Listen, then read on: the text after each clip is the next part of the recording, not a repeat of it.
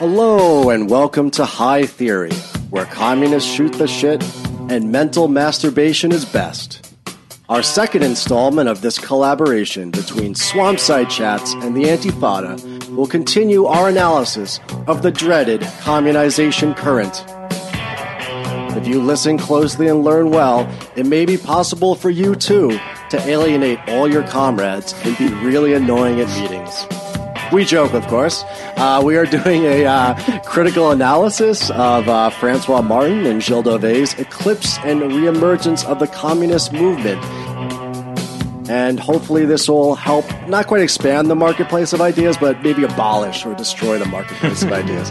So with that said, on the Antifada side, I'm Sean KB. I'm Jamie Peck. I'm AP Andy. And on Team Swampside, I'm Lexi. I'm Grant. All right, thanks everybody for being here. Thank you for having us. So we're a few swamps short, is that right? That's correct. We only have half the squad here. Shout outs to Rosa and Jake and the rest of the Emancipation Network. Shout out. Yes. I feel like I'm not allowed to talk. Why not? You cut the banter out at the beginning. You said we just got to get right into it. So it's fine. Jamie, there's always room for banter. I think so. Now we're having some kind of metacognitive banter about there not being banter. Did we get too high? This is jeez. You can't unsmoke. Well, Swampside is the world's #1 high-end gay communist podcast, is it not? This is true. This is true. It does what it says on the tin, don't it? For the folks out there who, for some reason, don't listen to your podcast, what do you typically do, and what are you trying to accomplish in this world, besides getting high? Okay, well, thank you for that caveat. It saves me some time. We're doing a sort of multi-tendency inquiry into radical philosophy, you might say. We make sure that people know that it's a bit of a stonerish indulgence at the door, and that you got to be ready for bong rips when you come in. It's not that we don't want to be a 101 podcast. We would if we could. That's not what we're equipped for. That's not in my programming. What I want to do is dive into a bunch of texts from the old socialist movement, the occasional reactionary, and tease out the good ideas from the bad. To speak personally, I have an analytical philosophy background, and I found that while a lot of the machinery of understanding that I got from that I found really valuable, it had virtually nothing to say to me in terms of ethics and politics. And so it's not so much that I think everything that we read has great practical significance, but what it does do is help you be a friend to the concepts in radical theory and draw out what is there in the world by looking at different tendencies that hate each other but agree on things. That's, I would say, most of the left these days and always. Quite a bit of acrimony, yes. Like, self-crit. I'll have a bitter argument with someone on, like, Twitter or in the DSA Facebook group, but, like, to the average American observing us, we are literally the same person. Yeah. So most Americans don't even know the difference between a leftist and a liberal. They think it's liberal infighting, honestly. Mm-hmm. Right. Yeah. You both love Obama. Why can't you get along? Yeah. Well, Dauvet might argue it is. Yeah. That's true. Yeah, there's been a collapse of historical horizons. I think that Eclipse holds up. We'll talk about the reemergence. Yeah, that's a good point. That's a good take. That is a good take. Right. I mean, if this text was called The Eclipse and Inertia of the Left, it might actually make the point a bit better. Well, one of, like, the many addendums is like, just checking in here. It's 2013. Nothing happened. Fourth edition. There's the 1997 forward that sort of gets a little more poetic to get a little bit around the issue as well. Yeah. Before we shit all over this text, before we even get into it, and we are going to do a good faith analysis of it. Yes. Right. Where can folks find your Patreon if they wanted to become patrons of yours? So this is going to be at patreon.com/swampsidechats. One of our lovely patrons just implored us to secure the swampside.chat URL, so thanks so much for that. Was somebody squatting that? I doubt they were. As it turns out, nobody was squatting swampside.chat. I can't imagine why. Florida man was not on that one. Yeah. Some enterprising cam squatting girl somewhere didn't else. have it. Probably was- on the face of men whose face he had just eaten. Maybe a cop car though. Florida man. Yeah. The revolutionary content of Florida man is he's negationary, right? It kind of Indeed. Florida Man is just a release of Freudian eros, so it swings in good and bad ways, to unleash desire like that. All right, Yeah, I'll we're buy not, that. We're not covering theory of Bloom here. And listen, Florida Man's definitely. I was about to say Florida Man is Bloom. He's Florida the Man whatever is Bloom. singularity. Yeah. what if the new Florida man, like the new Soviet man, is, and there's a big throwback to when we read the Florida Communist Front, what if real Florida man is squatting in the Everglades right now, ready for a protracted People's War? Yeah, real Florida man.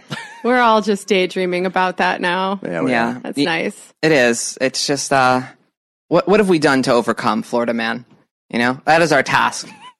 Well, let's get back to talking about Francais So- Man. Yeah. So That's Francois. much like when we do a meeting in the real world, maybe like check in and see what everyone's bringing to the table. I feel like in a lot of these discussions, people listen and like kind of try to figure out what the tendency is of the people having it, or like what biases they're bringing to the table. And I don't know, maybe we should just preempt that by telling people Right, just put your cards out. what I our like politics that. are. Yeah. If that doesn't take too long, Flop those cards. it might take a long time. Maybe in brief. My reading of this text was definitely informed by a critique of the left and a critique of politics, because I think Duvet is an interesting anarcho-Marxist sort, because he brings this cursory understanding of Marxist critique of politics to bear on a lot of this text. And so that leads to some pretty salient observations about the futility of the left sect movement and the punk scenes and all of these kind of new forms of unfreedom we've accidentally stumbled into trying to get around capitalist civil social unfreedom. And so there is some salient stuff there about the need to break with the 20th century left. But he capitalizes on this critique of politics language for anarchist ends. And so by sleight of hand, it's converted into a critique of power and inequality that's woven throughout. Yeah. I would characterize my overall perspective as somebody who wanted to be a Leninist and found my eggshell cracked when I tried to be as hard as you have to be to uphold the immortal science in a decadent world. Part of that breaking and coming out was responding to communization, realizing that their overall view of the 20th century is more or less correct. However, I don't always think that the analysis lines up.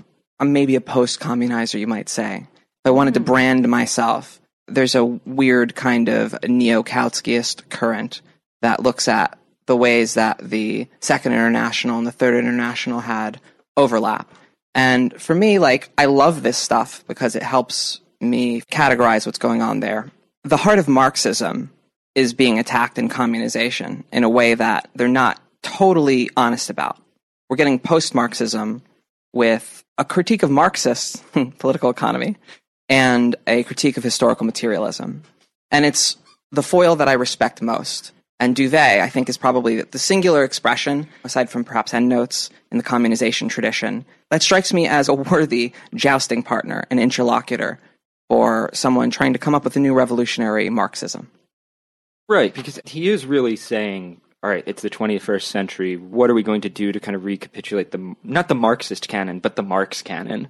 And he takes this neo-Bakuninist route. Oh my God, I'm so confused already. All right, well, let's just I slow asked down. you guys and a really simple question. Did you, Jamie? Maybe Did you? not. What's simple, Maybe really? not. If it was a simple question, I feel like we would be more boring. I guess, yeah, no, I opened a whole can of worms. I'll just say real quickly about myself. I am a baby Marxist. Okay. I'm still learning.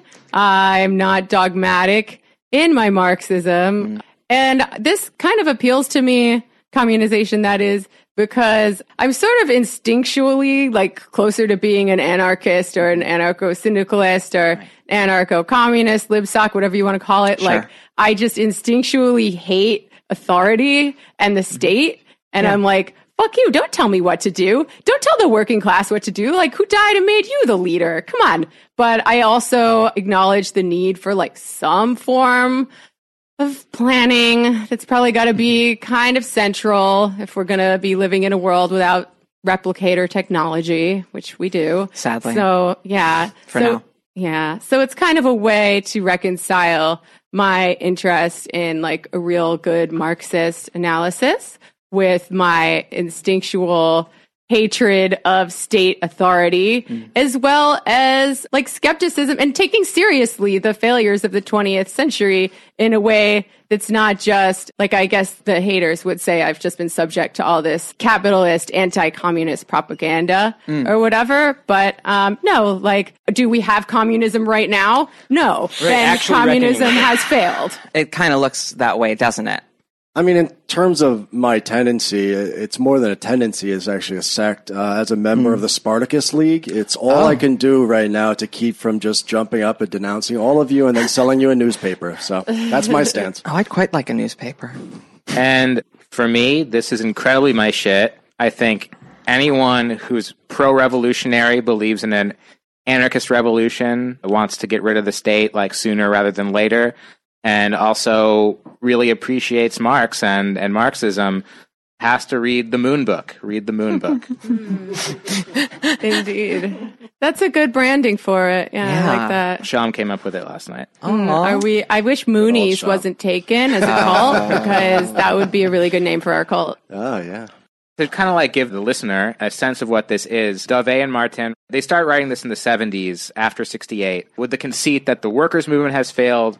It's been defeated, like that's clearer than ever, decades after World War II. And there has to be the stripping down of like going back to Marx, but not, just recapitulating Marx, not trying to create some sort of like Fifth or Sixth International, but trying to reconceive revolution, targeting specifically the aspects of capitalism as Marx defines it. So it's a concept of revolution that has a lot to do with the ultra-left history of revolutionary Marxism, but with trying to move beyond it. They actually lay out like pretty clearly and is actually very practical. To me, it's like revolutionary post-leftism, because the concept of the post-left tends to be this nihilism, anti-civ, waiting for collapse, attacking anybody who tries to do anything, or armchair ultra-leftism, and that's not this. So this is something you can actually read and like come out with some ideas of a new kind of militancy that doesn't fall into LARPing Marxism-Leninism or anarchism. See, it's interesting that you say that because I did find it more readable than I expected it to be. I think I was a little intimidated at first, a little scared. It had been represented to me as like some real galaxy brain shit. I was like, oh God, I'm an English major. Like, what have I got myself into? It was very readable, but also it's funny you should say that like you can get some practical ideas out of it, because at the end of it, I was left with like, so what the fuck am I supposed to do? Potatoes. Yeah. Post-left Marxism is a good way of kind of getting into what communization is. We're going to go into a lot in this episode, but I think the stakes perhaps for the listeners out there, communization theory is now about 40, 45 years old. And as Andy said, it is an attempt to move forward and recapitulate and also kind of move past the 20th century without giving up the conception of the proletariat as a revolutionary agent. Also trying to overcome the historical divisions and theoretical divisions between, say, left communism and council communism and segments of anarchism and Leninism on the other, not by necessarily collapsing them in on each other, but pointing to the ways in which there was a historical trap, a limit in the 20th century that people who wanted to abolish capitalism could not get past. So again, I think that it's not a roadmap, as Jamie said, that when you get to the end of it, you walk away like, ugh, God, a little bit confused about where to go from there. At the end, it's a problematic. As Lexi said, it raises these problematic questions. There might not be any answers within it, but it does change the way that we think about what a revolution could be if we are pro-revolutionary. So with that, shall we get into the text or? Yeah. Yeah? I say we sink our Let's do teeth in. All right. TLDR, skip dictatorship of the proletariat. Skip lower phase communism, full communism now.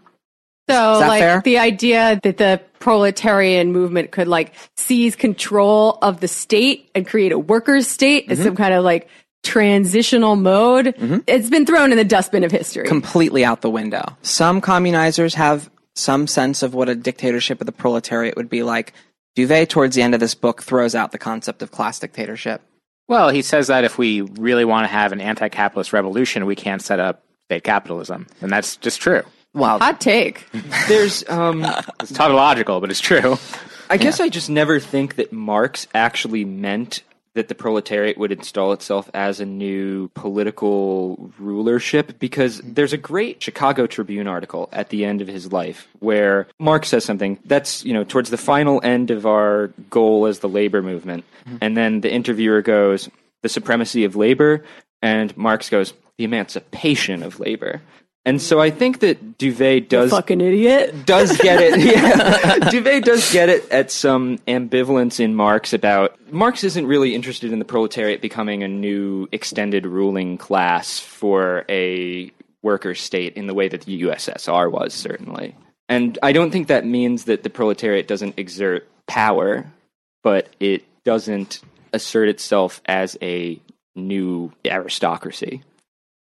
I think central to the conceit of communization, as Duvet and then the people that follow Duvet and the communization current believe, is that the revolution has to be immediate.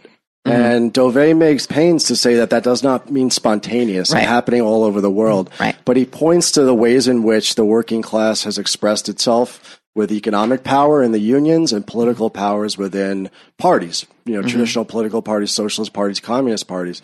And what he means by unmediated is there's no mediation between the interests of the proletariat and the working class itself and what is being attacked and what is being negated. So this sense of unmediated or immediate struggle means that somehow we need to get ourselves past these forms, which are, unions are ultimately a capitalist form because there's no union if people aren't selling their labor power, right? So that's part of the problematic as well, is trying to break down this conception, not just of the transition, but also what sort of representative or organizational powers, the working class will have as it tries to struggle out of this situation. Yeah, here's a quote on that from the communization section. The main question is not the seizure of power by the workers. It is absurd to advocate the dictatorship of the working class as it is now. The workers as they are now are incapable of managing anything.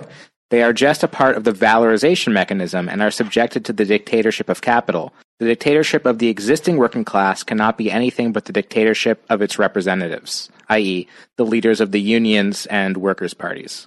Which is the classic dichotomy that he sets up in the text. Should we move on to the Leninism versus Councilism? Or I see another section here that's closer to the top, labeled we're at 20 Encyclopedia Problematica. Oh, yeah. Andy, do you want to jump on the problem? I feel like we should preempt any charges. Is this a content warning? Yeah, this might be a bit of a content warning. Yeah, but we're about to discuss a problematic fave. Yeah, for sure. None of that is in this book, but Duvet is, I guess, criticized for having some common but problematic views that ultra-leftists and Trotskyists had in France in the 70s around gender, around Holocaust denial. Duvet was not, in my opinion, really one of those people, but he wasn't super against it.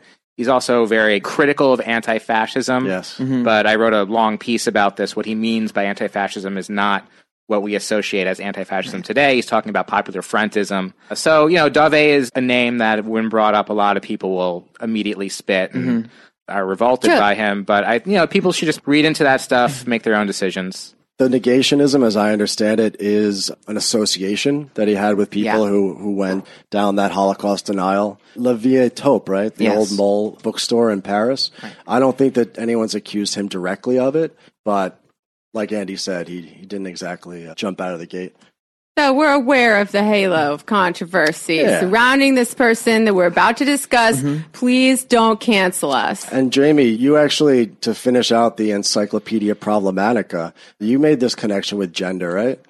We're going to talk about that later in the meat of the episode and not as a frivolous joke at the beginning. Thank you. Yeah, I feel the same way, actually, because I think all the limits to his things about fascism and I don't want to call it anti-feminism, but it gives me that sort of feeling is part of maybe where I think his critique of the existing society falls short of what I, as a Marxist, tend to think we should be upholding.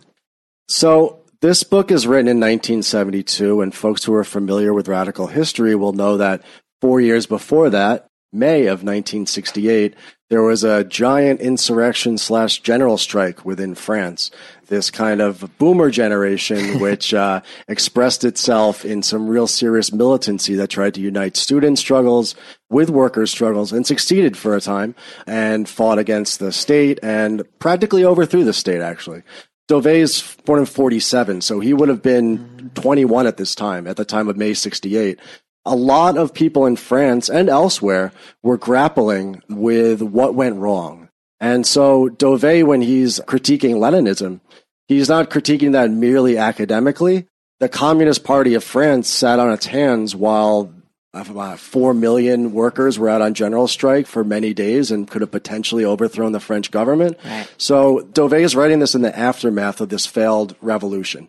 And he and others, the ones at least that didn't go off and become like, I don't know, frivolous, like petty bourgeois baby boomers, you know, we all know who those people are.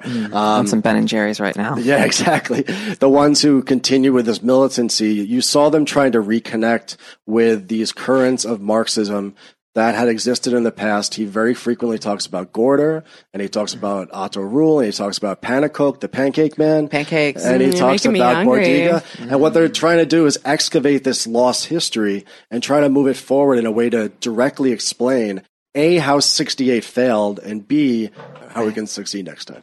Yeah, like they all went back to work at the end of it, so that sucks. I mean, I talk to a lot of people who are always like, whose horizon is not communism. Like, let's be fucking real about that. Although they try to gaslight you into thinking that it is. Gaslight is the word. Yeah. To say like, oh, well, you can't just discount like the great reforms that came out of this movement or that thing. Like, it helped working class people and blah, blah, blah, blah, blah. Like, Yeah, I guess as some kind of historical comparison for what's the dopest class society, maybe you have an argument there. But from a communist perspective, you're not supposed to be like, which class societies do I like the most? Well, yeah, and I think under a mode of production, you can't really abolish oppression as such. You just redistribute it. And so even when we come up with somewhat progressive reforms, there is a hard limit to how much that can do.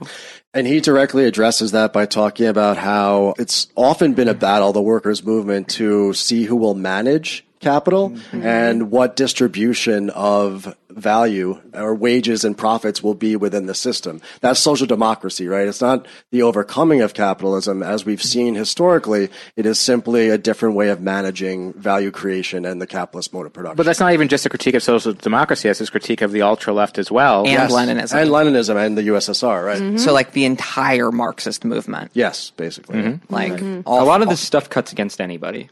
Yeah, like all of the dominant tendencies. When he's talking about the eclipse of a communist movement, he's talking about all three of these tendencies. That's right. The eclipse and reemergence. So I think we kind of touched on this a little bit, but we know now what's been eclipsed, which is everything, the entire history, right? It's all been eclipsed. It had historically specific reasons for being based on the, forces of production at that particular time and, circumstances in particular countries, yada, yada, yada. But now that that's eclipsed, what is reemerging? Do we even know what's reemerging? Communization is reemerging, but what does that even fucking mean? I mean, he seemed to be inspired by the idea of this ultra-left vanguard making contact with workers in 68 and going on unlimited strike. And then also similar stories around that, like Francois Martin, I guess, worked in a factory in Algeria, and he became disillusioned with the worker self-management that was implemented there. And he also dedicates the book to this woman who, even after the strike was resolved, she just said, fuck it, I'm never going back to work. that part really almost made me cry. Like, like who among us hasn't felt that feeling? Like, no matter how nice your boss is, no matter how good your job gets, like, fuck you. I don't want to go to work. Like, it sucks. And I don't want to, and it's actually not necessary for society to function. So fuck you. And why that's so poignant, and again, why this book, I think, is because the historic gains that the working class of France won after the May 68 uprising were incredible. It was the foundation of the social welfare state that France still has some of today. But obviously, for many, many people, their desires, and then obviously looking back at it today, that simply wasn't enough. Simply wasn't enough. So I like in the end, I guess I'm skipping ahead to the end, but where he says that the communist movement should come out of not just the worst of capitalism, but the best of capitalism. Mm-hmm. And I guess I took a few different things from that. And he's talking about the proletariat only. He's talking about like relatively privileged workers versus super exploited workers. Right. I guess one idea might be, these things are not ever going to be distributed equally.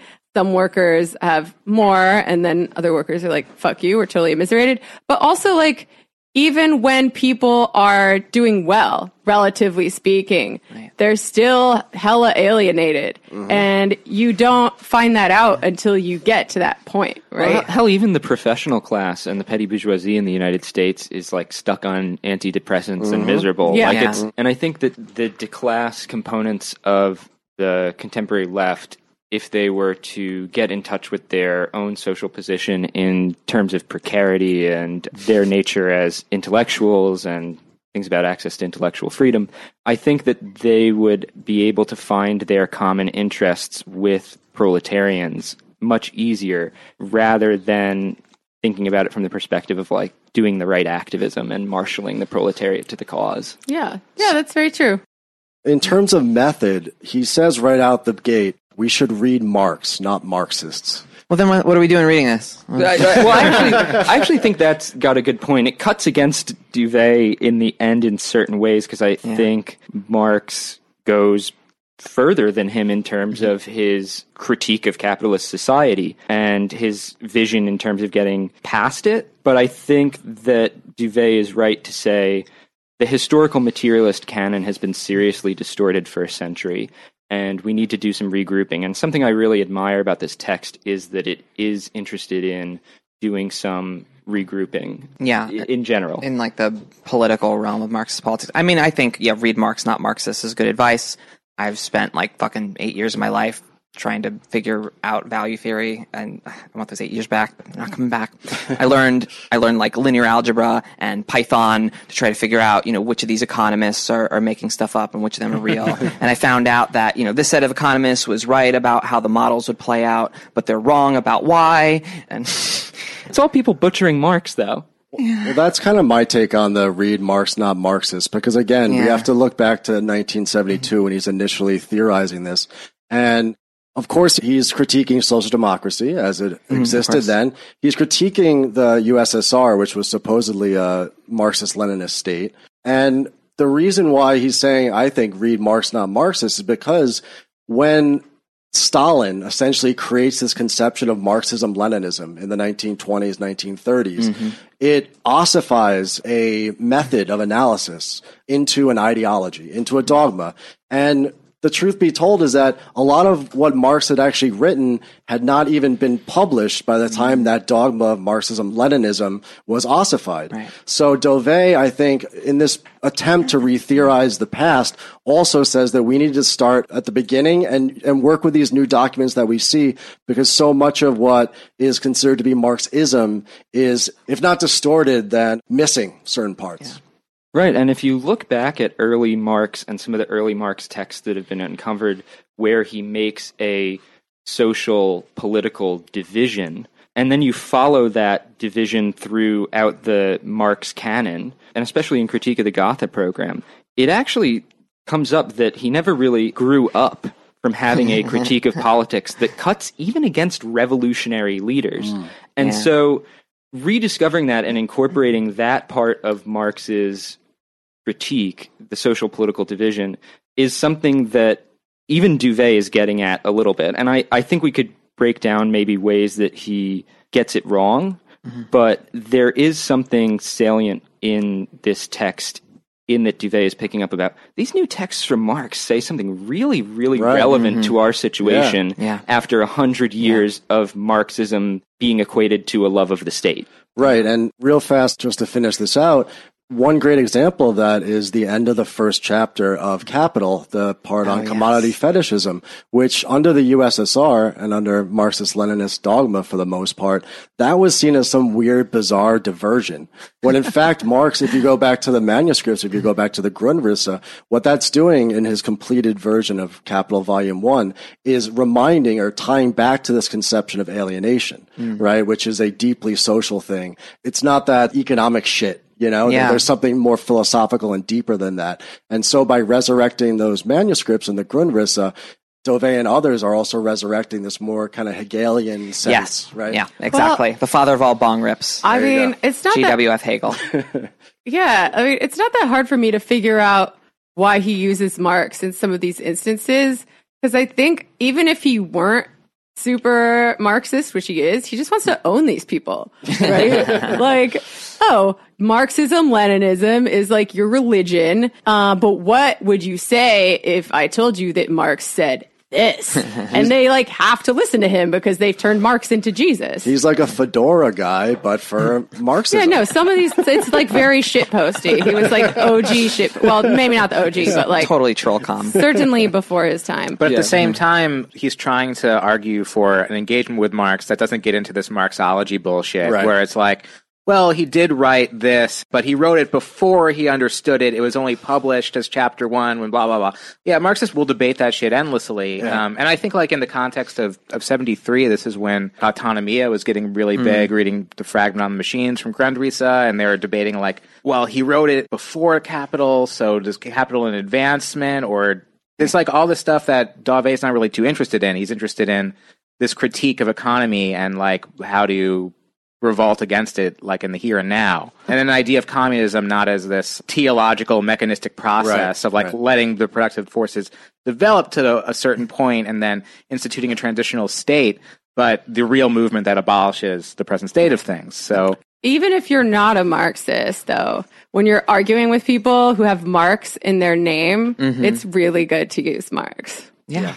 Oh, it's great. It's like bringing up the Gospels to an evangelical. Exactly. Like Duvet, because of his historical situation, mistakes all of the stuff about lower stage communism with the kind of anti-capitalist industrialization process. Right. He looks at the stuff in Gotha critique, and there's this big essay in this book about time that is... Oh my fucking God. You know, I liked a lot of this text. I really didn't like his stuff about value and his stuff about explaining the lower stage of communism, because a lot of the stuff he goes through with Marx's arguments about lower stage communism, you know, that it maintains inequality or what have you, Marx knew that. And it seems like part of the strength of the argument. You know, you can go through that and read it and actually, like, he's making a good case for Marx, because there's this perception that Marx's comments in Gotha on labor notes are irrelevant now because of development of technology and industry and productive forces. But I think that when Marx is talking about labor notes and credits in Gotha,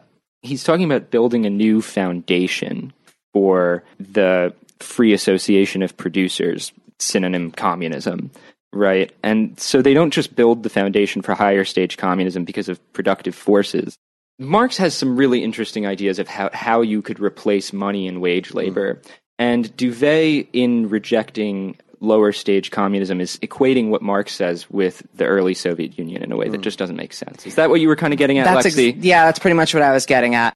So, again, to excavate this history, there's a chapter called A Crash Course in Ultra-Leftology in the book. Love it. And what he does is he actually takes two tendencies which seem like they're complete opposites. So you have the council communists who were critical of Leninism because they believe that the Workers' Council or Soviet as a real element of workers' power, workers' democratic power, should be the management of a socialist society on the one hand. And then on the other hand, the Italian left, mostly Daddy Bordiga, right? Some would say Bordiga was more Leninist than Lenin. He was like an ultra-partyist. And Dauvet somehow reconciles these two. Anybody have any thoughts on that? Yeah. The thing that he takes most from Bordiga is this critique of democracy as state and a sort of critique of workers' self-management as, okay, what are you self-managing? Because that could be your own exploitation. It could be a self-managed exploitation, but when we're looking at his invocation of Bordiga and this Bordiga's critique of council communism. And he points to specifically a more fleshed out council communist proposal in the 1930s. Paul Maddock and the GIK. Yeah, let's talk about what that is, because I feel like a lot of people don't know about council communism. Yeah, so he has an interesting sort of distinction between council communism, which he thinks of as the early Dutch German left, which when Lenin said all power to the Soviets, they listened and they believed it, that this is the new proletarian form of state, not some kind of, fake bourgeois democracy, that this is the real proletarian form. Yeah, so like the Soviets, these like autonomously running worker-led institutions that are independent as a class, right? Yeah, this sort of like direct democratic expression that has some representative elements to it. But the councilists, at the very least, are trying to answer that question. What is the form of communism? Now, I slipped into saying councilism. Duvet makes an interesting distinction between the old council communists and then what he considers the ideology of councilism. And by the 1930s, I think that's what he feels like he's attacking, is that he likes this old spirit of the old council communists. He thinks that they're insufficiently critical of the party, but he thinks they kind of get it back in the day. And then as time goes on, they get super attached to worker self-management as like the thing. And so Bordiga's role is to say, yeah, but what are you managing though? Right. Yeah, that seems like a trap that a lot of leftists fall into, right? Because like we're up against so much and it's so fucking hard. Yeah. So like anything that anyone has ever tried that like kind of worked once, we're like, all right, that's my ideology now. That's what we're going to work towards in the future. Yeah. Right. Whereas the purpose of the International in Marx's age was not to reify one particular form of proletarian activity. It was to say, let's facilitate what proles are finding helpful within their individual sections and societies around the world, and to create a sort of central organ for that to be operated. There's a great Marx quote, "The International was founded to replace the socialist or semi-socialist sects by real organization of the working class for struggle." And the International could not have maintained itself in the course of history if the course of history had not already smashed sectarianism. And that the development of socialist sectarianism and that of the real labor movement always stand in reverse ratio to each other. To complicate things even further, in the chapter Leninism and the ultra-left, right? Dauvet's contention is that both these council communists that we're talking about and then the Leninists were basically haunted by the limits of the revolution in 1917, right? What it came up against. But they came to opposite conclusions, right? They mirrored each other in the questions they were asking, which was essentially how to manage value production and who will do it. Will it be the workers or the bureaucrats? So councilism is the ossification of this idea that it should be the workers who should manage their own exploitation. Whereas the Leninists, of course, said that the party or bureaucracy has to do it. And then meanwhile, what Dauvet does the trick, which is Bordiga's waiting in the wings with a critique of both. And he's saying, aha, no, it's value. And that's how Dauvet is able to get past this mirror image of both the councilists on the one hand and the Leninists on the other. Yeah, so let's get into some examples here. Sure. Because, God, we have so much on here. Are you saying this is like a little too abstract? Yeah, sure. So in a chapter that Sean told me I didn't have to finish, so I didn't, Capitalism and Communism, he gets into like actually illustrating what they mean by some of these ideas in practice. So he talks about a French railway workers' strike where they all voted not to block the train tracks. And then the bosses like roll in and they're driving the trains. And then everyone just like spontaneously rushes and blocks them. They block the train tracks contrary to what they just voted on. Right. And he's using this as an example of how decision making and action need to be one and the same. Otherwise, it's like, bad and bourgeois or whatever. He says, as soon as neoliberal. It's neoliberalism. As soon as there is a separation between a decision-making organ and an action organ, the movement is no longer in the offensive phase. It is being diverted to the ground of capital. And I don't know. What do you guys make of that? Because like one reading is like it's a little bit whatever you would call orientalizing towards the working class. You know, they're at their best when they're really like acting on instinct and they're like close to the earth or whatever. It's worker fetishism. Yeah, a little bit. It's almost a fetishization of adventurism, too, in a sense, or voluntarism. Yeah, the idea that these moments don't involve planning.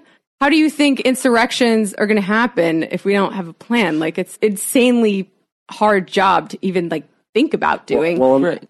I think it's less against planning and organization of the insurrection, and more against like the direction of it by political parties and unions. The mediation of it. Well, but like if it's just a group of workers who are like discussing shit and voting on it, like it seems like he has a problem with that. I'm like trying to figure out where he draws the line between like when is it mediated and when is it not mediated. Is it mediation as soon as you use language? Is he going and prim on us? Yeah, because it's fair to say we're not going to recapitulate the exact forms of the 19th and 20th century workers' movement, Right. but it's not as fair to say proletarians aren't going to organize and come up with their own common leadership. Well, I know this is a Francois Martin chapter, but Dauvet earlier says that like the one moment where there was actually a revolution that was achieved in some tangible way was Catalonia. Right. And so, and he said like, well, the problem with that is it was in a coalition with liberals and Stalinists, and so they were betrayed and defeated. But they did plan that. Exactly. Right? So he's not saying that everything is just going to be like Burning Man, where everybody just does whatever they feel like at all times. Yeah, I feel like a lot of these arguments that he makes,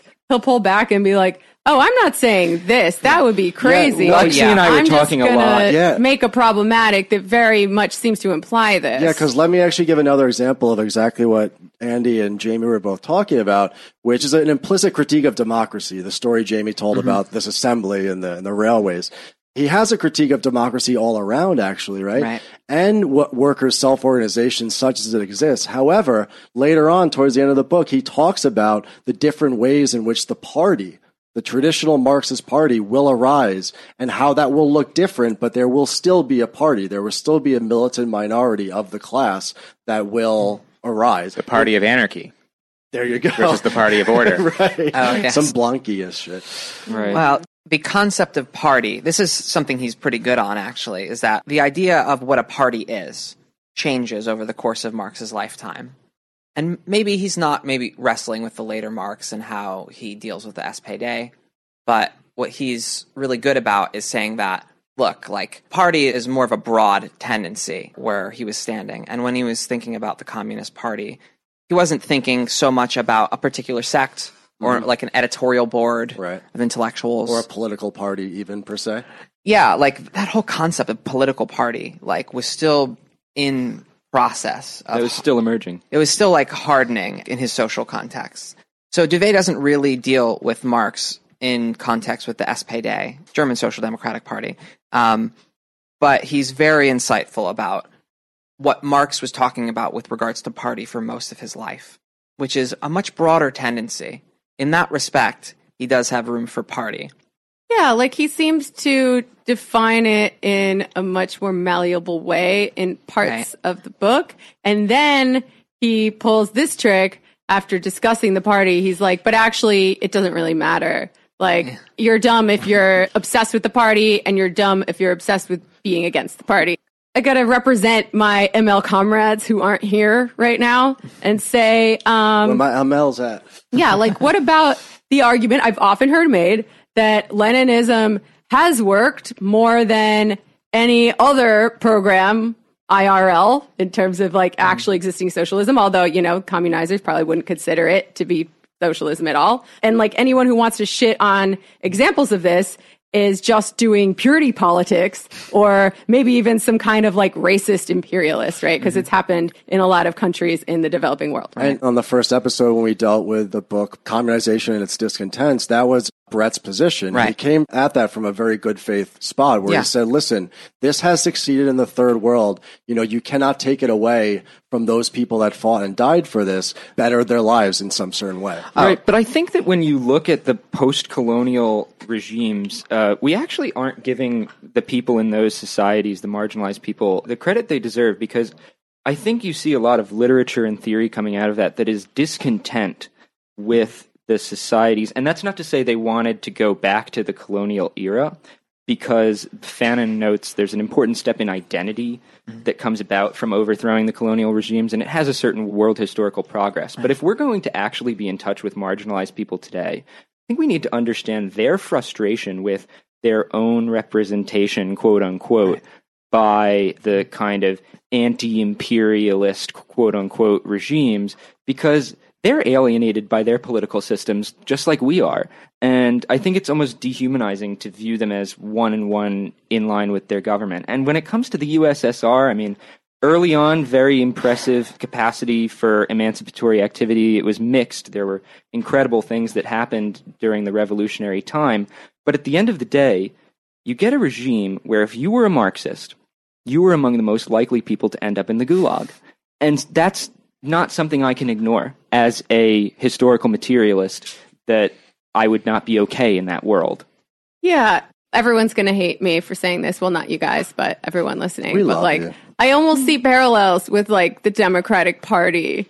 They're both like, all right, our program is the right one. If it's failed, it was because of outside forces that are bad and because all of you failed us. Right. And this is the way forward.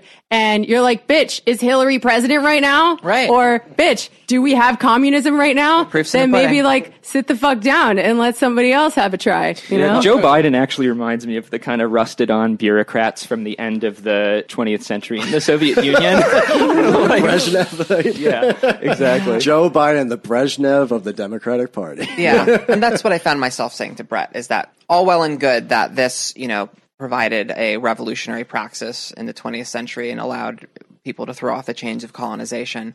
But where did it go? It's also a slippery slope between trying to formulate what's practical. So when people say like Leninism is practical because it's like the theory of organization that can actually take power, that's just a slippery slope to social democracy and liberalism. Yeah, right. Because what is practical becomes increasingly what is tolerable within the bourgeois state.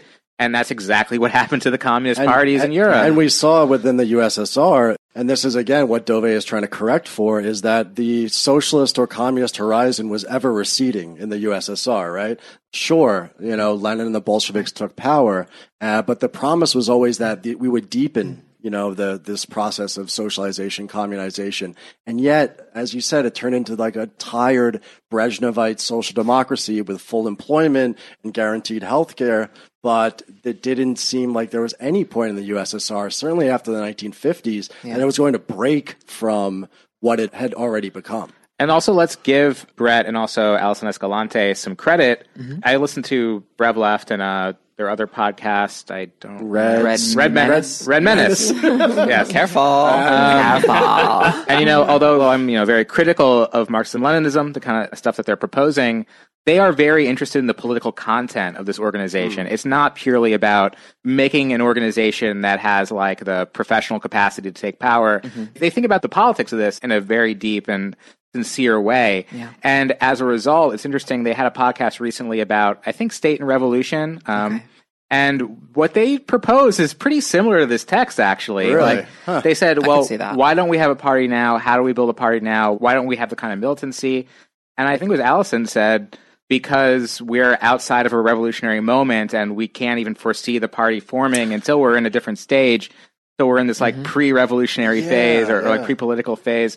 I think obviously that their vision of what the party is very different than this text. Right. But their idea of like how a revolutionary party or moment forms is very similar. It is, because Dove, towards the middle of the piece, I forget what chapter it's in, he talks about these sects or what happens to militants when insurrections die. And he says that essentially people go off and they make critiques of what had happened. They try to gather information about the workers' movement. He's talking about the ICO, which is, I believe, a council communist group in France that he was a part of, right? And they go off and they theorize, and they're disconnected from the class movement until another pre-revolutionary period appears. And then in the course of that struggle developing, these people who are alienated from, class activity become reconnected to it. And that, it seems, for Dove and maybe for Brett as well, this sort of embryonic party form that exists, even in those times of downturn. Does that make sense? Oh, yeah. I feel like the tension there is between like, as good intellectuals, how much form prefiguring do you do within your little group? Duvet, I think, what he likes about the ultra-left is that they want to more or less like lay low and wait for workers to make their own forms. Right. So that the content comes from them and won't be limited by the form impressed by the déclassé intellectuals. Whereas, although there is gestures towards this in the Maoist variants of Marxism-Leninism, in general, Leninists tend to kind of science out what the right form is going to be. And I appreciate the comments that, we're in a pre-political moment, even if you're a dyed-in-the-wool Leninist. Like, I think there's a lot of unity on that basis that could happen if people are willing to put away the baggage of the 20th century, perhaps? Yeah, but when people get lost in history and there's a traumatic response of wishing for a better past and just trying to replay it over and over again. Or saying, like, this is all we've ever had. Like, why are you trying to take this away from me? Yeah, that's a traumatic response. Like, and I don't want to just pathologize it. There's good humanist reason for this. People that become Leninists when insurrections die, are trying to harden themselves to steal the revolutionary flame against the winds of capital that seem to destroy everything. I mean, I've talked with people who are like, hey, communism might not end up how you want it to be in your perfect fantasy, It might be kind of fucked up and bureaucratic, but it'll be a lot better than what we have now. But again, like, that's sort of analogous to, like, liberal reformers who are like, it'll be better at least. Let me give a real world and current example of this. If you look at the internal critiques that came out after the International Socialist Organizations fell apart, the ISO, which was a couple months ago, people from inside the organization made a very nuanced and good point, which is that the ISO was created in a moment of retrenchment. Right? When the struggle had ebbed. It was in the 70s and 80s. And the whole organization had prepared itself, right, to basically be this monastic group that's keeping the struggle alive. And then when the struggle rises again, we will rise to lead it. And the struggle rose again, 4 or 5 years ago. But the ISO, because it had been created under those conditions of retrenchment as a militant organization, was unable to become something else. So I think that is an actual material lesson for how you can't prefigure what the party form is going to be. Otherwise, it's a sect. And ultimately, even if you're the most committed pro-revolutionary or revolutionary organization, events will overtake you and will overtake your organization. In Dove's critique of council communism, you made this point, Lexi, when you were saying what he takes from Bordiga. Is that if you're still having a system that basically honors the idea of value, even if you don't have money, you're like reproducing a capitalist style of management and trying to maximize productivity, weirdly in the name of increasing leisure time, which is weird because, like, I don't know. I feel like maybe the need to balance out leisure time with work time, which is like the reason we're doing all this, might rationally win out. Like, why would a council communist system necessarily lead to a capitalist style of management? And that's the deep question where if you look at what he says about value, he is quite conscious that he disagrees with Marx's, like, proposed way of getting around this. And, this is the voucher system, labor chits, labor tokens. Now, the whole concept of value is that there's a social average of labor time, that every hour of work that anybody ever does is compared to within, that genre of work or whatever. And it creates this kind of alien compunction upon the worker and the capitalist. Abstract labor. Right. But what Marx is proposing is like, look, in order to break the hold of socially necessary labor time on society, what we need to do is reward 1 hour of labor as 1 hour of labor, not compare it to the socially necessary average. An hour of work is an hour of work is an hour of work. And so you put in an hour's work, and from the social store of goods, you can take an hour's worth of labor. In the lower stage of communism is basically the system that Duvet is critiquing. Right. So the stuff in the store would be valued at socially average labor time, but the stuff that you use to get the credits to buy stuff at the store is based on how much you as an individual put in. Yes. Right. And that's sort of the way of getting around, for Marx, value. Marx doesn't think of that as value. So how would that not work then? Because that sounds to me kind of like from each to his abilities, to each according to his needs, no? You would think so. Because you're getting points for effort, right? If you work like 10 hours and you do a shitty job and you make a shitty table that someone else can make really well in 1 hour, like you still get compensated for 10 hours. That's nice. It is nice. My labor discipline sucks. I'd make the shittiest table. Sorry, guys. No, I'm right there with you. It also creates this social self-incentive where one of the things about Marx conceptualizing lower stage communism as being the free association of producers is that planning doesn't actually evolve out of the state in that situation. It evolves out of people's choices with their labor credits, and it evolves out of the way that we distribute undesirable work, because ultimately the least desirable work will become what has to reward the most out of the social store of goods and is going to have to be the best in working conditions if we're going to get people to do it in a system where, you know, you can choose your place in production, so any work can get you enough to live. Then we actually have to incentivize and make basically shit labor under capitalism good.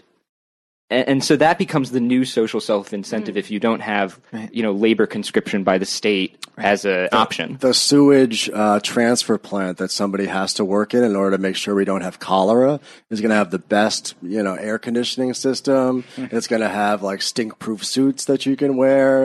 It's going to be nice and chill. Well, all and the shit you get when you work at a startup right now, like how like nice it is, like you get the cold brew machine and all of that shit. That's like sanitation we work. can do that to exactly. It's funny because sanitation workers have it really great now. Don't tell anybody. Never mind. Cut that out. We're maintaining the cartel. With friends, we have friends in New York sanitation. No, we don't. What? No, we have no friends in there. They don't have that? a fine living. Okay, go on. Well, you know, good. Like I want that. You know, and perhaps the slippage, and this is where I think this critique can make sense, is that okay, you want to incentivize people to do shitty labor no one would ever do, like, just cause or for fun. Like, you can't resort to forced conscription. There's a temptation to say then, well, what if real shitty labor, like you know, sewage treatment plant labor is, you know, maybe worth double. You know, maybe that's worth double, like, time. Well, but that breaks down the equality of an hour. Right. And so that's just something that we did an episode on Paul Cockshot recently. I listened to it. It was really good. Oh, thank you. Yeah, the cisgender cybernetician, I think Grant called him.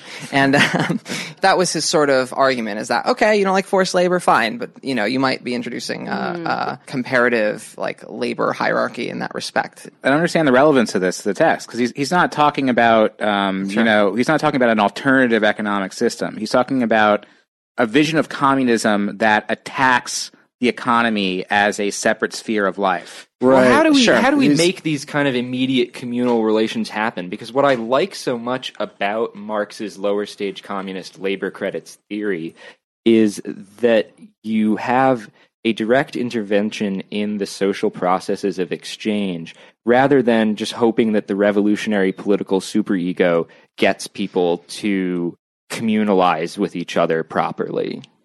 I mean, if anything, my issue with council communism, the way it's been described here, is that it just wouldn't work, right? Well, I'm not a council communist. Like, you've remade money, basically, when you price things at the store based on socially average labor time, but then you give people stuff basically based on the amount of effort that they've put in. And I just don't think that an economy built on that kind of mismatched thing would work, but maybe it would. Yeah. Well, I think the point is just that we have to replace wage labor and money in some form as quickly as possible to form a lower stage of the revolution. And labor credits, you're right, might not be the perfect answer to that. It might not be. But not if you're Dove, though, because Dove makes the shift when he's talking about communization from the conception of the abolition of the capitalist system, the superseding of the capitalist system, to he literally uses the word the destruction of the economy. Right. He is, in a sense, destroy. I don't think that it is just a semantic or a translation issue. I think you're right. And I think this is what's provocative and interesting about his text, which he says we're not overcoming it. We are literally going to destroy those mechanisms of value, the mechanisms of exchange, and ultimately we're going to destroy the labor system as it exists today.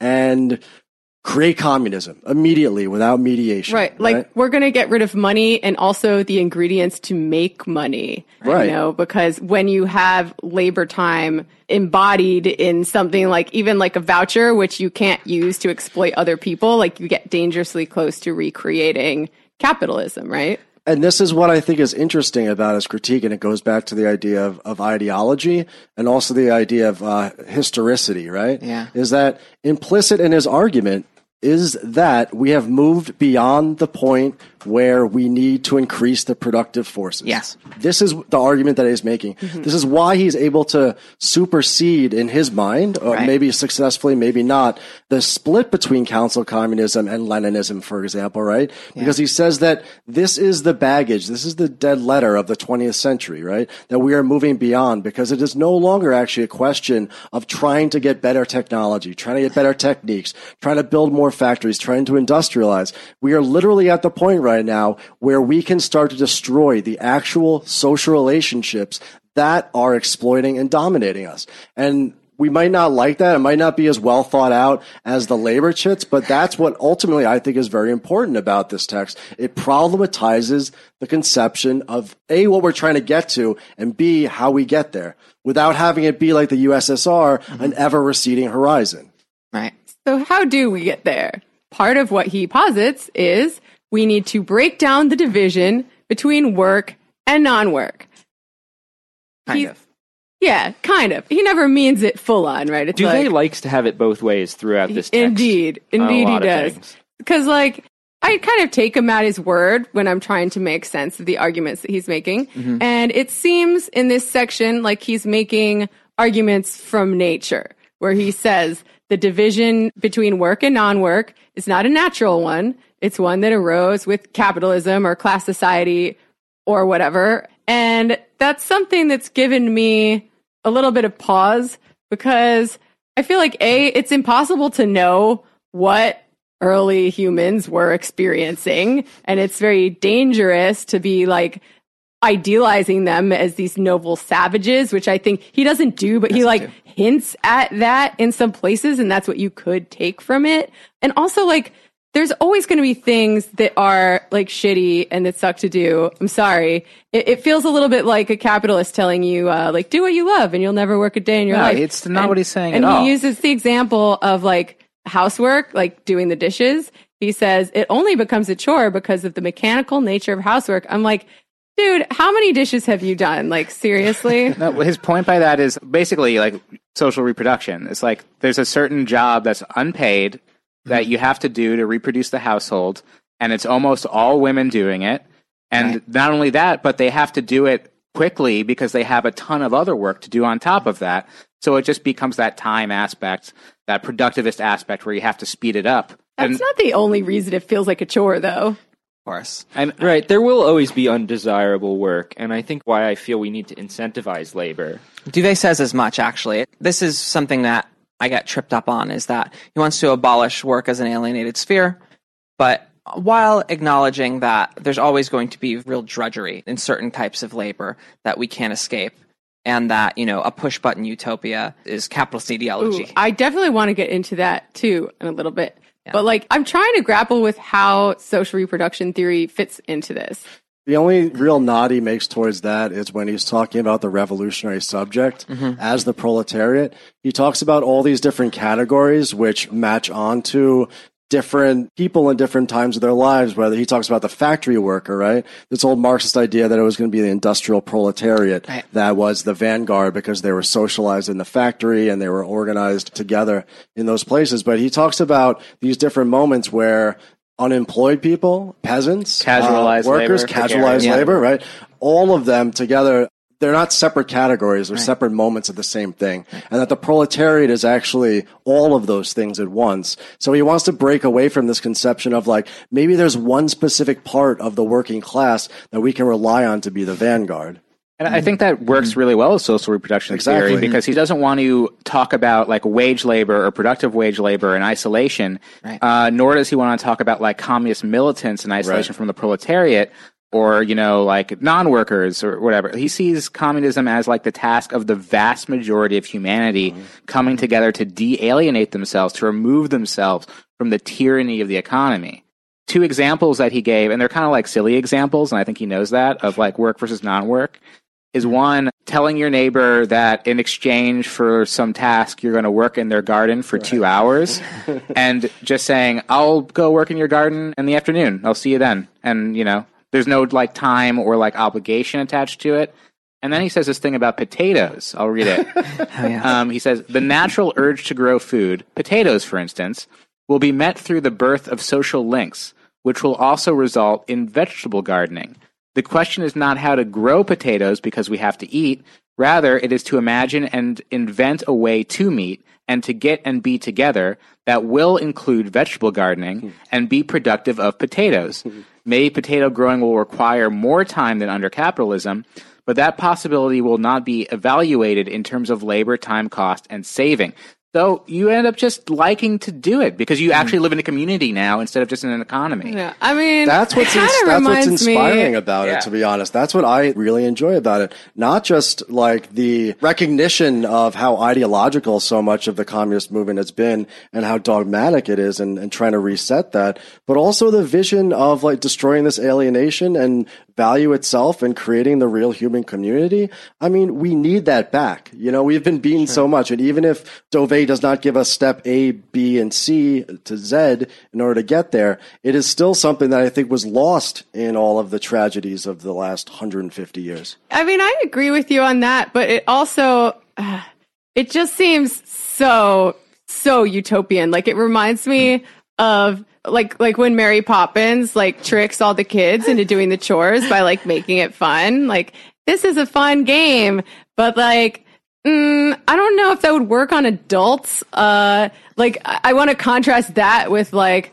the episode of The Simpsons. It's like a parody of Mary Poppins when she's like, oh, just like throw all your laundry under the bed because this fucking sucks and you want to go have fun and do other shit. Like, I just don't know how we would ever trick ourselves into thinking that work is, or I'm sorry, like whatever we used to call work, that now we just, there are things that we do in the course of our lives is like fun. I don't Running a nuclear power plant.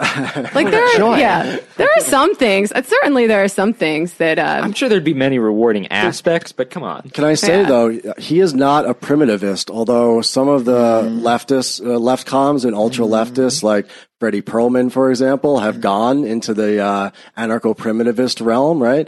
However, he does say, and I think that this is true, especially in light of ecology, that there are certain factories and there are certain industries and there are certain commodities that are so time consuming and so shitty and so destructive of human bonds and also the environment that we should get rid of them. And how is that not true? That's obviously true. How do we decide what to get rid of without democracy? That should happen as a socially deliberated process, not, the revolutionaries decide what is and isn't okay to have now. Well, that's what he's saying, though, right? That's what Dove is saying. He's not saying that some central bureaucratic state is going to say that you can no longer have nylon stockings because nylon stocking factories are too oppressive. The conception is that if we were to have this leap forward, that he said would take a generation into communism, past all the stages, no stages, right? Go directly for it, that it would build what Andy's talking about, which is essentially, I hate to say it, but a new subjectivity. And when you talk about like, oh, it seems like an argument for nature, I think Dove, we have to give him credit. He is still a Marxist because he gives the potentiality of a communist revolution that comes out of the inherent contradictions that the proletariat is a class of capitalism, but is also a class against capitalism. So from the micro scale, fighting for wages against your boss, to the macro scale, which is that every working class person in this world, whether they know it or not, whether they're acting upon it or not, has a self-interest to abolish the conditions of their existence as a proletariat. Again, something that we dream about, right? But Dove is putting that back on the table and saying, when do we lose this vision, right? When do we lose this conception? Where do we go wrong over the last 150 years? And that's a valuable thing. It's very valuable. And he's not saying it from some like, abstract, like human beings are good, so they will make communism. He is directly critiquing capitalist, political economy, and he is extrapolating from that in a Marxian sense why proletarians would come together to destroy capitalism. And we can dignify his view of higher stage communism because, it's totally, that vision is totally gone in the 20th century as anything other than an ideological bait and switch.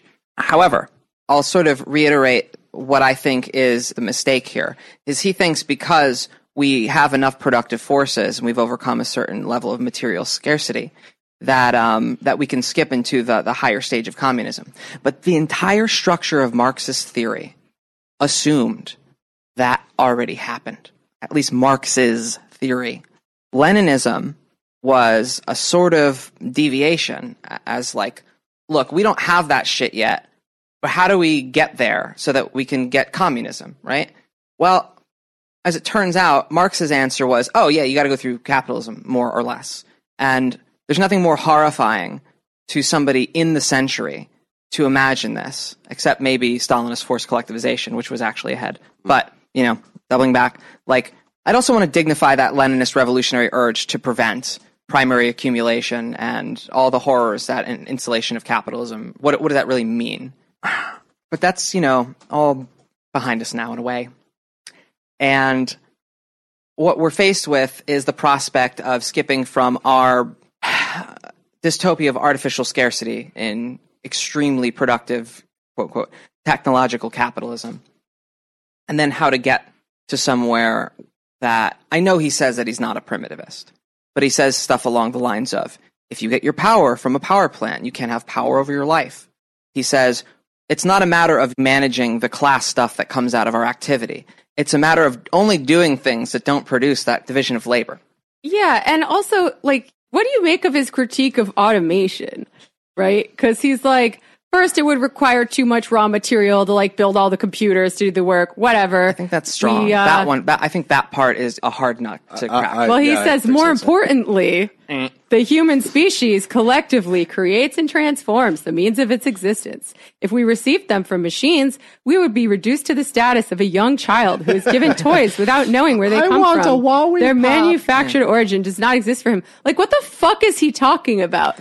Yeah, I think it would be awesome if we could just unleash the productive forces under cooperative production as envisioned by Marx. Why are we afraid? It's capitalism that makes these machines capitalist bad. fantasy. Yeah. What? He wants to kind of reinsert. No, we want the replicator. He calls the replicator a capitalist fantasy. Which, what the fuck? In terms of getting all the cobalt for the chips and that sort of thing, and negotiating with every indigenous autonomous territory to get the uranium, that's a real issue. Yeah, that's realer than the second one. It is 100% realer than the second one. It's a capitalist fantasy because capitalists would love to just have production without living labor. They would love if just the machines would do everything.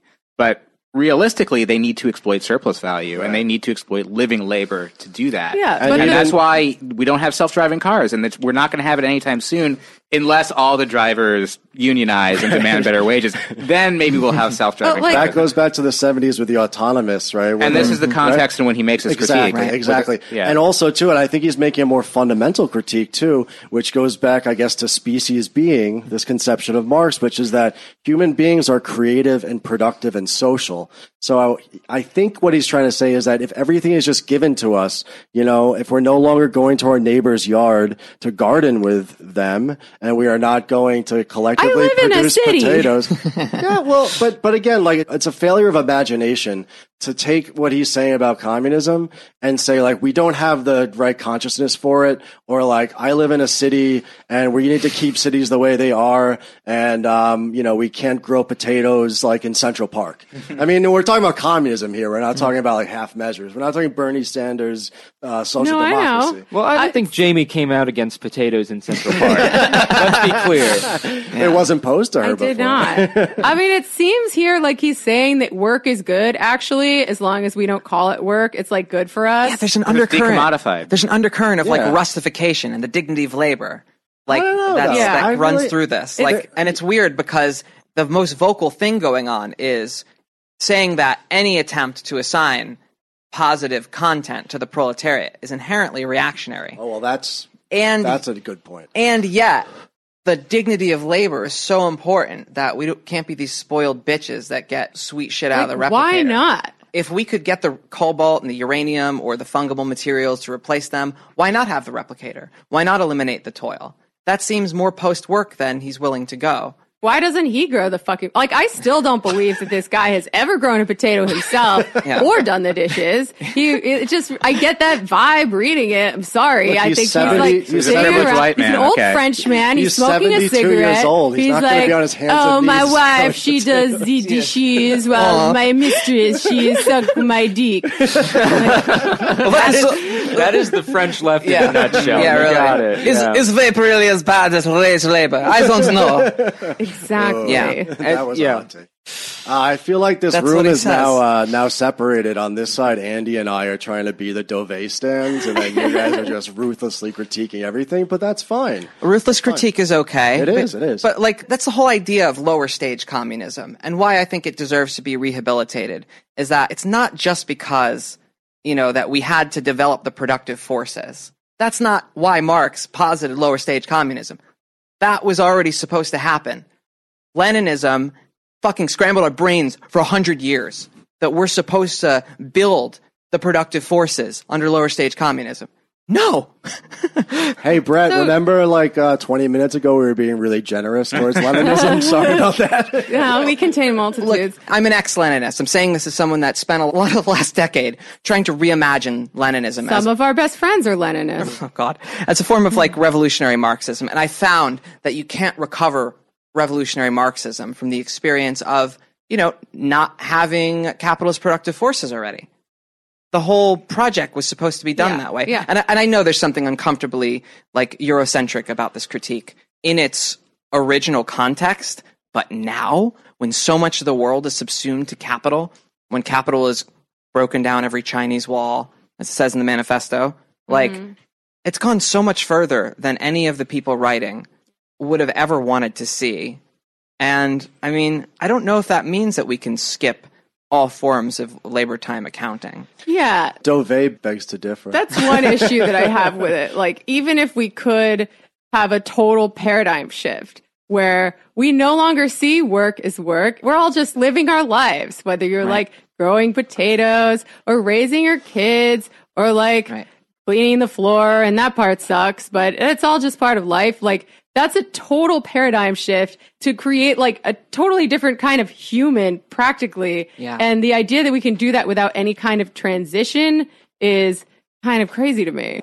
So yes, we're talking about the kinds of work people are going to do, but they're not going to call it work. It's going to be fun. Mm-hmm. I think there's a tension that exists between people only wanting to do tasks that they find somewhat rewarding and not terrible on the one hand, and people wanting a certain standard of living on the other.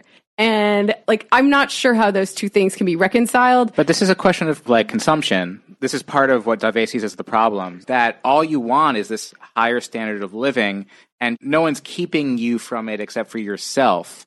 And there's no real direct enemy because people aren't working in the same kind of conditions. Well, when you talk about a higher standard of living, what do you mean by that? Because there's in a capitalist sense. Everyone has, no, I'm speaking in the general sense. Everyone has a different idea of what their standard of living should be. And I'm just thinking about the things that we would need to give up, because there are people who pretend we could transition to socialism or even communism and no one would have to give anything up. In fact, everyone would live in the lap of luxury. And I just don't think that's true. And a lot of it is subjective, right? Because I would love for us to ramp down meat production and take trains everywhere. But some people would experience that as a loss in their standard of living. And if you have democratic control over the economy or whatever we place the economy with, how are we going to figure that out? He doesn't want democratic control over the economy. He wants to destroy the economy. Or Boom, whatever. Gotcha. Over production and distribution. Right. But even in lower stage communism, the idea is that people's free choice to dedicate different amounts of time to the labor market would let us decide on more labor, more consumption, or more free time. For me, I can't really let go of democracy I know that it's some sort of state form. Well, I think Marxist- it loses its political character under a communist system because elections exist under different forms of government and in different modes of production. There were even the uses of elections at times in feudalism, and definitely in antiquity, and so elections do not necessarily imply a bourgeois. Like it feels almost Rousseauian to me, like the idea that everyone's going to like go off together and find the general will, like down by the river, without having to like debate or vote or anything. Well, I want to dignify like the critique of democracy because there's so many ideological forms of democracy that Duvet is correct about and Bordiga is correct about. But what I don't think that they're correct about is abandoning democracy as a principle. He doesn't. He doesn't attack the democratic principle. He opposes democracy as like, actual existing democracy, like something to defend, to defend democratic rights in X country. But he believes that vast majority of people creating communism as an inherently democratic process. Well, how do you do that though? Because this gets into the praxis section. Like how do you do that without having any kind of like councils or bodies of governance or voting or debate or anything? He's not opposed to those things. That's the point of the decision to not block the train as it comes through. Is that, they had a formal democratic I don't think vote. that's a quote that really sums up his like, he talks about insurrection, not in like deep detail, but sure. The way he describes it is not like everybody just spontaneously does what they want to do. Well, that's not what spontaneous. It sounded like in the part about blocking the train. We're reading, so that's one quote. Do you have a counter example? That was a practical example that he brings out of what had happened in France at a particular moment, which he is bringing out and representing because it shows the limits of a certain form of direct democracy. But I think it still stands that, like Andy said, when you have this collective decision to destroy that which exploits and alienates you, that you are creating a new form of democracy. And it goes back to what we were talking about with the party form earlier, right? Mm-hmm. He doesn't throw out the idea of the party. He just says that the party cannot be, as it was before, a inherently bourgeois institution, like a political party, right? Or even a bureaucratic group that will be in charge of production, right? We keep getting back to lower stage communism versus Dovet's super late communism, super communism, yeah, higher state, highest stage communism. I think practically, right, as we kind of wrap things up, we need to see what can we reconcile from this text? Is there anything practical? Is there anything theoretical that changes our mind about how to move forward? Or is it just closet primitivist who abuses Marx and there's a reason why people will laugh at you all the time if you say communization in a group of other socialists? And doesn't do his dishes. Well, too dialectical, too bong rip. The answer is yes. Because yes to both. Because again, there's another thing that sticks in my mind. I think it's in one of the introductions where he does say that a lot of these productive forces just have domination built in, and that we have so many productive forces now.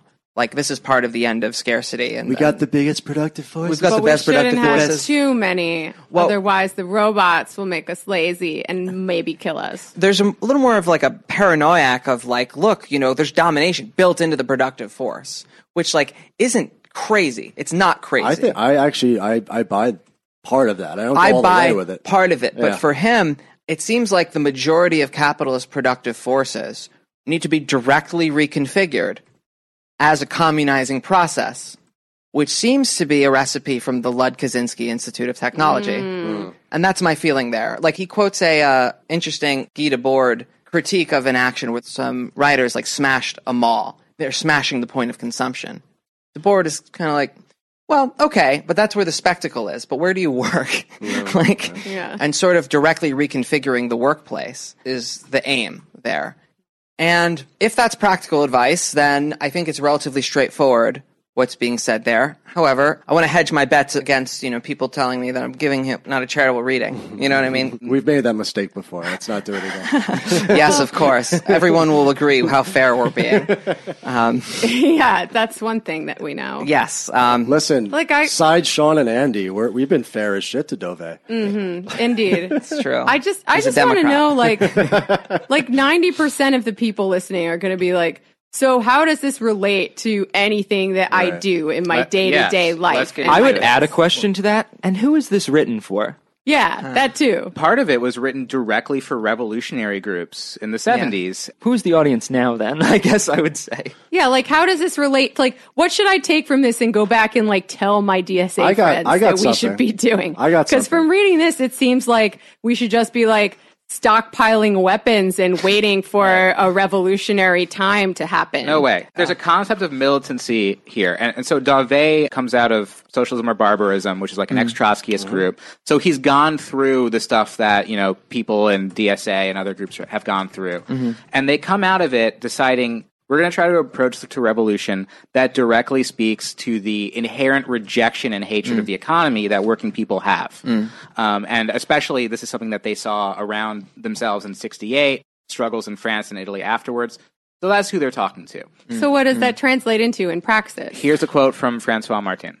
Communists are not isolated from the proletariat. Their action is never an attempt to organize others, only to express their own subversive response to the world. Ultimately, revolutionary initiatives will interconnect, but our task is not primarily one of organization. It is to convey in a text or an action an antagonistic relation to the world. However big or small it may be, such an act is an attack against the old world. So to me, you are expressing something deeply sincere about your hatred of the world as it exists, the hatred that you have towards a world that forces you to work, and, you know, you may not have, like, the most robust or clear vision of what that world's going to be like. I don't think Dave is a primitivist. I think he's just using primitive examples of how life can be better. And you bring that into the real movement as a participant in it, not as an opponent necessarily. How? So what does that look like? What do we do? You go and intervene in every movement with your group of militants sincerely arguing for an attack against the economy and against wage labor and against the logic of capitalism. Can you give me an example of what that would look like? Smash your workplace. Fuck that shit up with your comrades. Oh, well, no, I'm sitting in my boss's chair right now. That actually reminds me, the anti-work sentiment really isn't in touch with proletarian sentiment today, because a lot of proles are just trying to leverage their access to the labor market. And this is why I think of anti-politics as, you know, maybe a good successor to communization, because it's coming out of the real mood in the proletariat against politics, but it's not like Duvet who's saying, oh, don't think about politics and be apolitical in a sense. I think that it is a reluctant but unyielding forced interest in politics against it. I'll stop it there. Nobody has answered my question, by the way. I actually don't think there is praxis in this. And I would agree. I agree with your skepticism. Well, then that's the answer. I agree with your skepticism. I'd love to answer the question. You have the floor. So, for example, if there's like a big revolutionary moment that comes up organically, like, for example, Black Lives Matter, you could go to that and support it and agree with it, and also come into it with your revulsion to capitalism as a part of it, which is what anti-capitalists already do. Yes. But they're saying, let's not do it in the form of, like, getting people to join a party or trying to assert yourself as the vanguard of it, or just purely critiquing it and say, oh, this is just like a petty bourgeois movement or something. You join it understanding what it is and its limitations and hoping it will go beyond them, because that's the concept of revolution that you have, not some sort of stage where you have to move it from one stage to another and you have to have the right leadership, but a constant attack on the world as it exists. Okay, and I would say, too, when we talk about praxis, we were talking about the unity of theory and practice, right? So just, if you do not buy into the entire communization concept, rereading this, because it's been about 10 years since I read this, I didn't realize how much I had internalized, I think, Dovet's very, very powerful critique of the late 19th and 20th century anti-capitalist movements.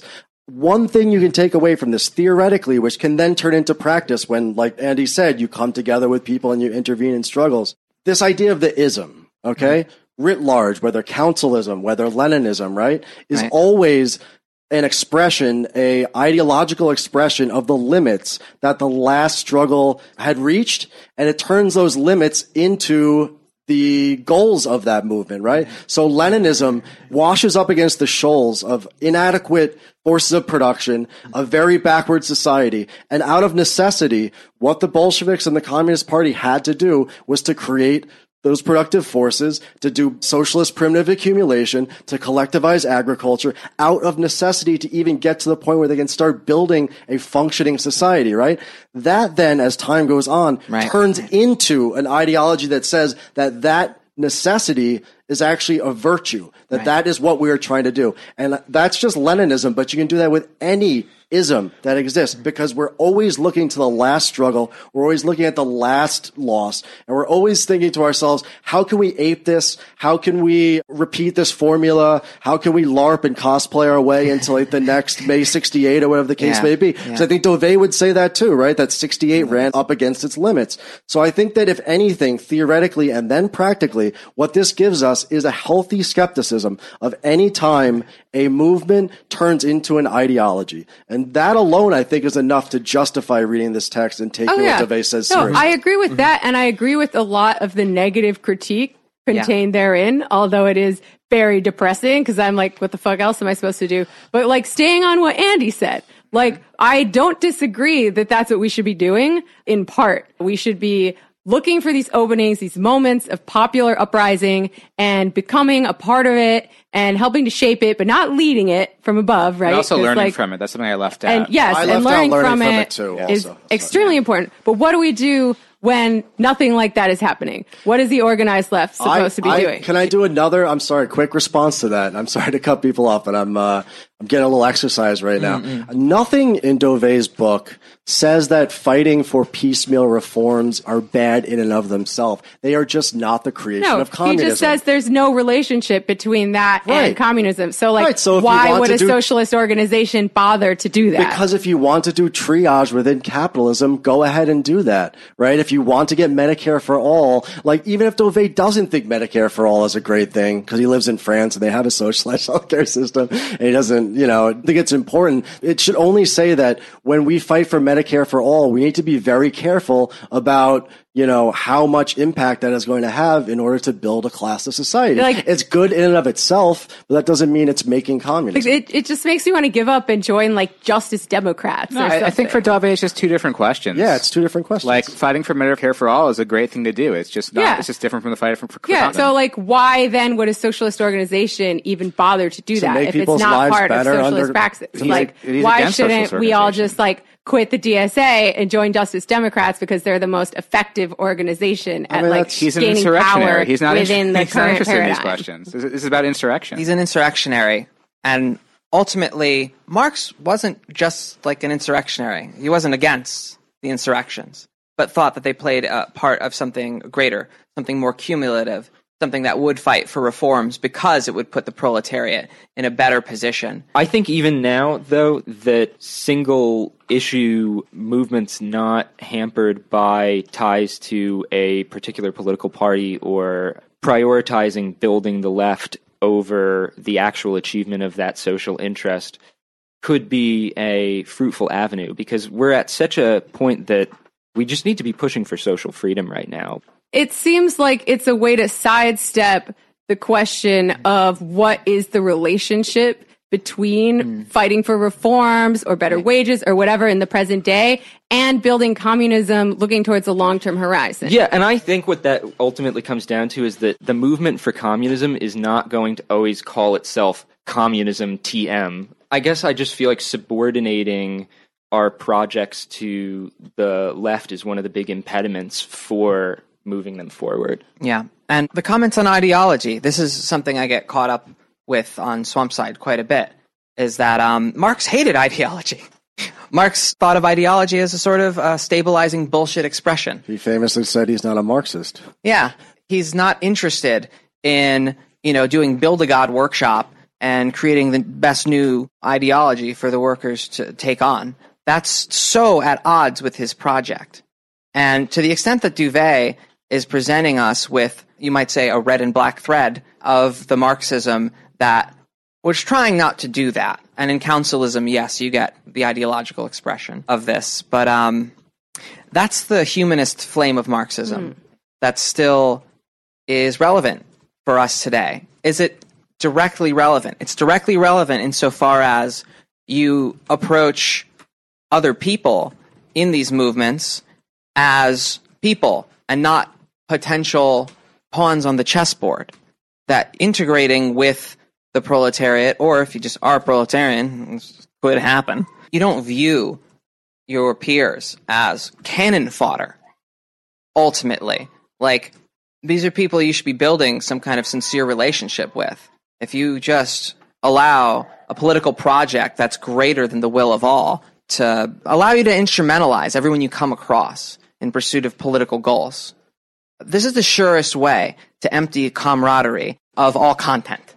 Word. And so that's where I think Duvet is, again, among the best of the communizers. Someone who's influenced me greatly, might not be obvious, but is, part of the reason, ultimately, I couldn't be a Leninist, is because people like Duvet, and Duvet specifically, shows you why that's at odds with Marx's project.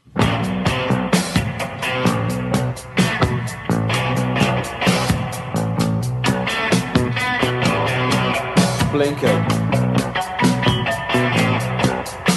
Paralyzed.